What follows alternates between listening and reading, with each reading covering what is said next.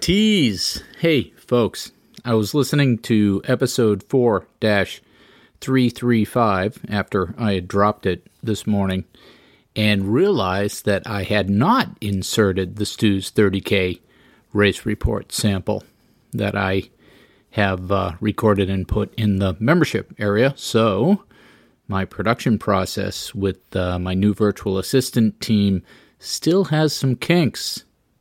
And just to be clear, those are production kinks, not the kind of kinks you folks have out in San Francisco. Anyhow, I'm going to put the tease in here. In addition, this gives me a chance to drop another tease for a zombie story that I created an audio for the members. And I was doing some virtual cleaning this week and found this zombie story that I had written last year in November for NaNoWriMo and forgotten about. And I read through it. It was super cool, so I recorded it for you.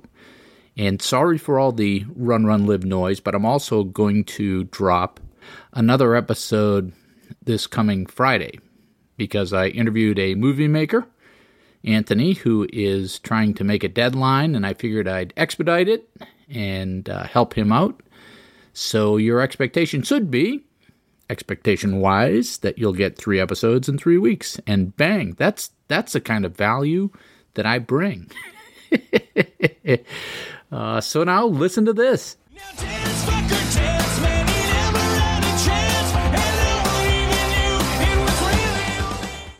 I did not expect it to happen, but it did.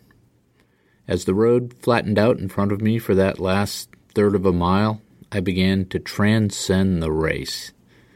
I was working hard, my legs were tired, but I was no longer there. I was laying down 20 seconds per mile faster than my planned race pace at the end of a long, hilly, and grueling 30K, but I had dropped into the race zone.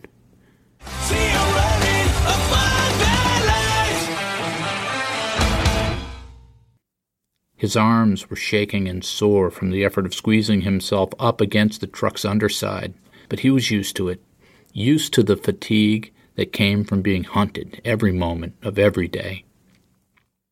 It was the noise that got to him, the half-human snuffling and grunts of that dirty army of lost souls. Occasionally there would be gunshots somewhere a few blocks away, and they'd all scuttle about. It was like they were trying to decide if they should run towards the sound or hide away. Some lost human part of their brains doing the social calculus of gunfire in a forgotten world of wandering freaks. Thanks, folks. That little snippet of music there was the Offspring song that's the one that was blasting on this dude's iPhone when I passed him at Stu's 30K. And you see that more and more these days, don't you? People running races with their music just playing free for the world to hear. These 2 new pieces of audio and many more to come in the members section. Head over to runrunlive.com if you're interested. Cheers. Have a great week.